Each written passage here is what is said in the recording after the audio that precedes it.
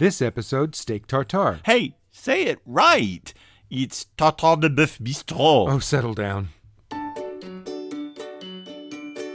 Welcome. I'm Bruce Weinstein. I'm the chef in Bruce and Mark. Hey there, and I'm Mark Scarbrough. I'm the writer. I may be the chef, but today I'm getting out of the kitchen. Because I've got a secret.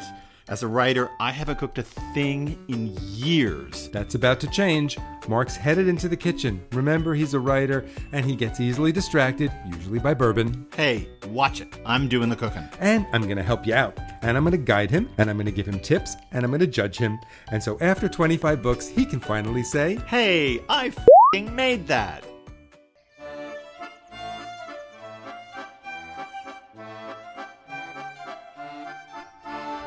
If I got to pick my last meal on planet Earth, it would be steak tartare. Oh, so in other words, the cookbook writer wants a dish that doesn't need any cooking. Well, hey, at that point, I figure I'm about to become raw meat, so I might as well eat some raw meat. Excellent. I just hope there are no worms involved.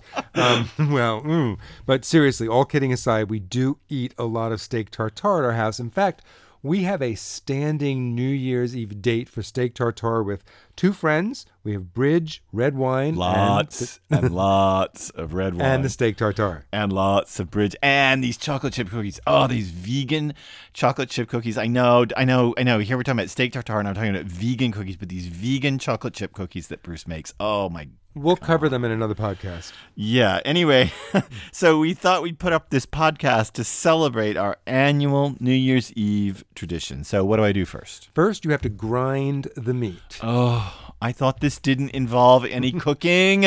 Okay, have you been out? Preparation, it's not cooking. Yeah, have you been out, as I have, on to recipes online? I mean, I've been out to the really Tony food sites, and so many of them use hamburger to make steak tartare. Okay, first of all, I barely want to eat that pre-store ground stuff under the cellophane with the diaper under the meat. Pink slime. Even if I'm cooking it. But if you're going to eat it raw, no. We are going to grind our own meat so that we know what is in it and we know what kind of meat. Are we going to put pink slime in it? No, we're not putting any pink slime in it. Darn it.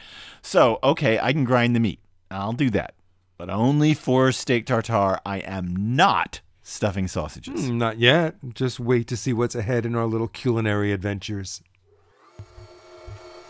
So Mark is just about done grinding up his 1 3/4 pounds of beef tenderloin that he's trimmed to within an inch of its life. Yeah. It's well, first of all, it's live because it's raw. So a good vet could probably save this. And yeah, trimming. My gosh, I took off every little bit of silver skin, every little bit of white bit. Bruce had me just scaling the meat, practically running the knife slowly along the surface plane and picking off every little bit. There is nothing more disgusting in beef tartare than errant bits of fat or gristle or silver skin. Ooh, I love errant gristle. That's just bad technique, really bad form, and really bad taste. It is. So you did a great job with the trimming, and it's all ground up beautifully. So now it is time for you to whip up the dressing for this beef tartare. Right. And remember, you don't have to write this recipe down. You can just go out to our website. It's bruceandmark.com. This is Bruce's original recipe for steak tartare. And in my opinion, the finest steak tartare I have ever had. So, aren't you sweet? Sure. In a second bowl, don't get used to it. In a second bowl, I'm going to whisk together a half a cup of olive oil. That's a lot of olive oil, but I should say this serves about 6 people. And the meat didn't have a speck of fat, so we're putting fat back in. Right. So a half a cup of olive oil, 3 large egg yolks, a 1/4 cup of minced chives, 2 tablespoons of sauce tomate of ketchup, a tablespoon of Dijon mustard, a tablespoon of minced, drained and rinsed capers, a tablespoon of Worcestershire sauce, and several dashes of Tabasco sauce or a hot red pepper sauce of your choice.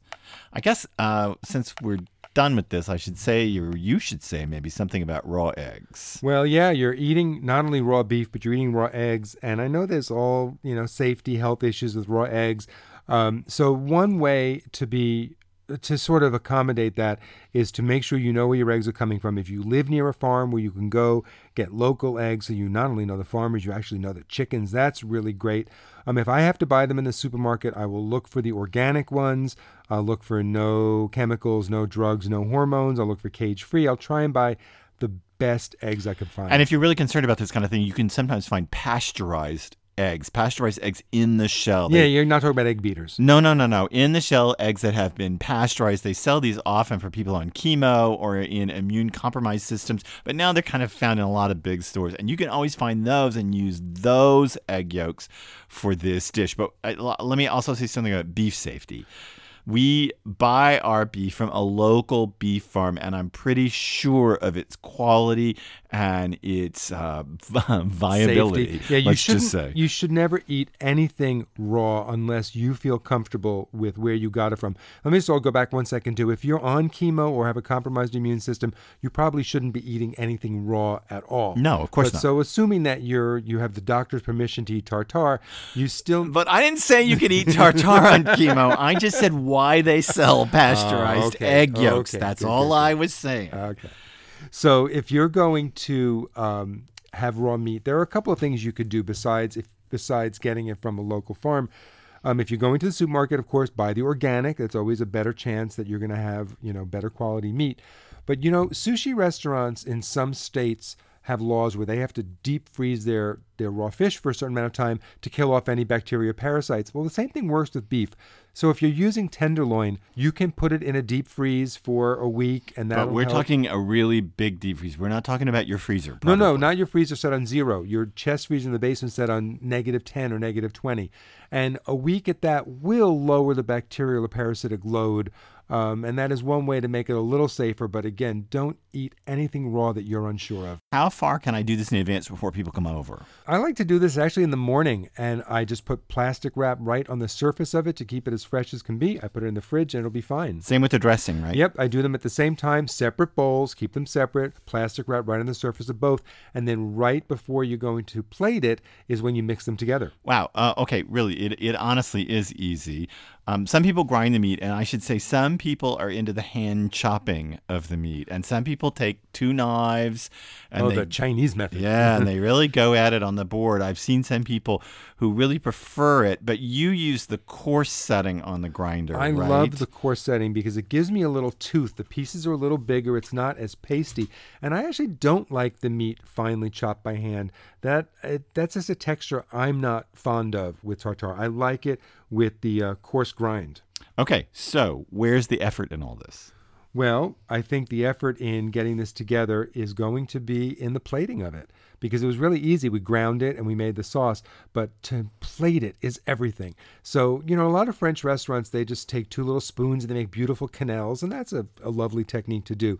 But I like to take a ring mold, a 3 or 4 inch ring mold or a biscuit cutter. I put that in the middle of the plate, and I pack in the tartare, smooth the top, and then when I lift off the ring, you have this perfect little cylinder of tartare that I cover in cracked black pepper, and then it's also a great thing to cover with a little herb salad. Great. And all it needs then is crunchy bread. I love this no-knead graham flour bread that Bruce often makes to serve with steak tartare. We are going to have to do a podcast on that no-knead graham flour bread. Oh, great, which means you're going to be baking no-knead graham flour bread. We are going to have a dinner party in which you make no-knead graham flour bread for steak tartare. And now, for my favorite part. Aren't you going to say that dumb part about tasting and judgment? Do I really have to? No, I suppose not, since there's steak tartare here, and I can't wait to try some. It's a really delicious thing. Oh, my God. Now, we're using this grass-fed beef from our friends, the Cockerlines, from their farm. And so this tastes very beefy. But I can't talk. It's... Now, I know you used your homemade Worcestershire in this also. I did. Which really gives it even more flavor. And it's so funny. I love steak tartare, and I could eat it all the time. But if you're going to cook ground beef, I want it well done.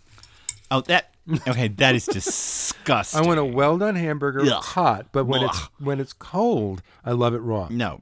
Anyway, I think that this steak tartare is perfect with big red wine. The bigger the red wine, the better. Like big old California Syrahs or Bordeaux. Oh, a Chateauneuf de Pape would be good. Oh, well, sure. Or Chateauneuf de Pape. 1990. Oh, sure. Oh, well, let's go all out then in 89. Or Gigondas or Vacaras, something from down the south of France. Oh, Sablé. Again, or a California Syrah, something from Paso Robles. Notice I said it right for California. I didn't say Paso Robles. I said Paso Robles. Look how I am. Anyway, I think it's just perfect. I want to say something about the salad that I put on top, though.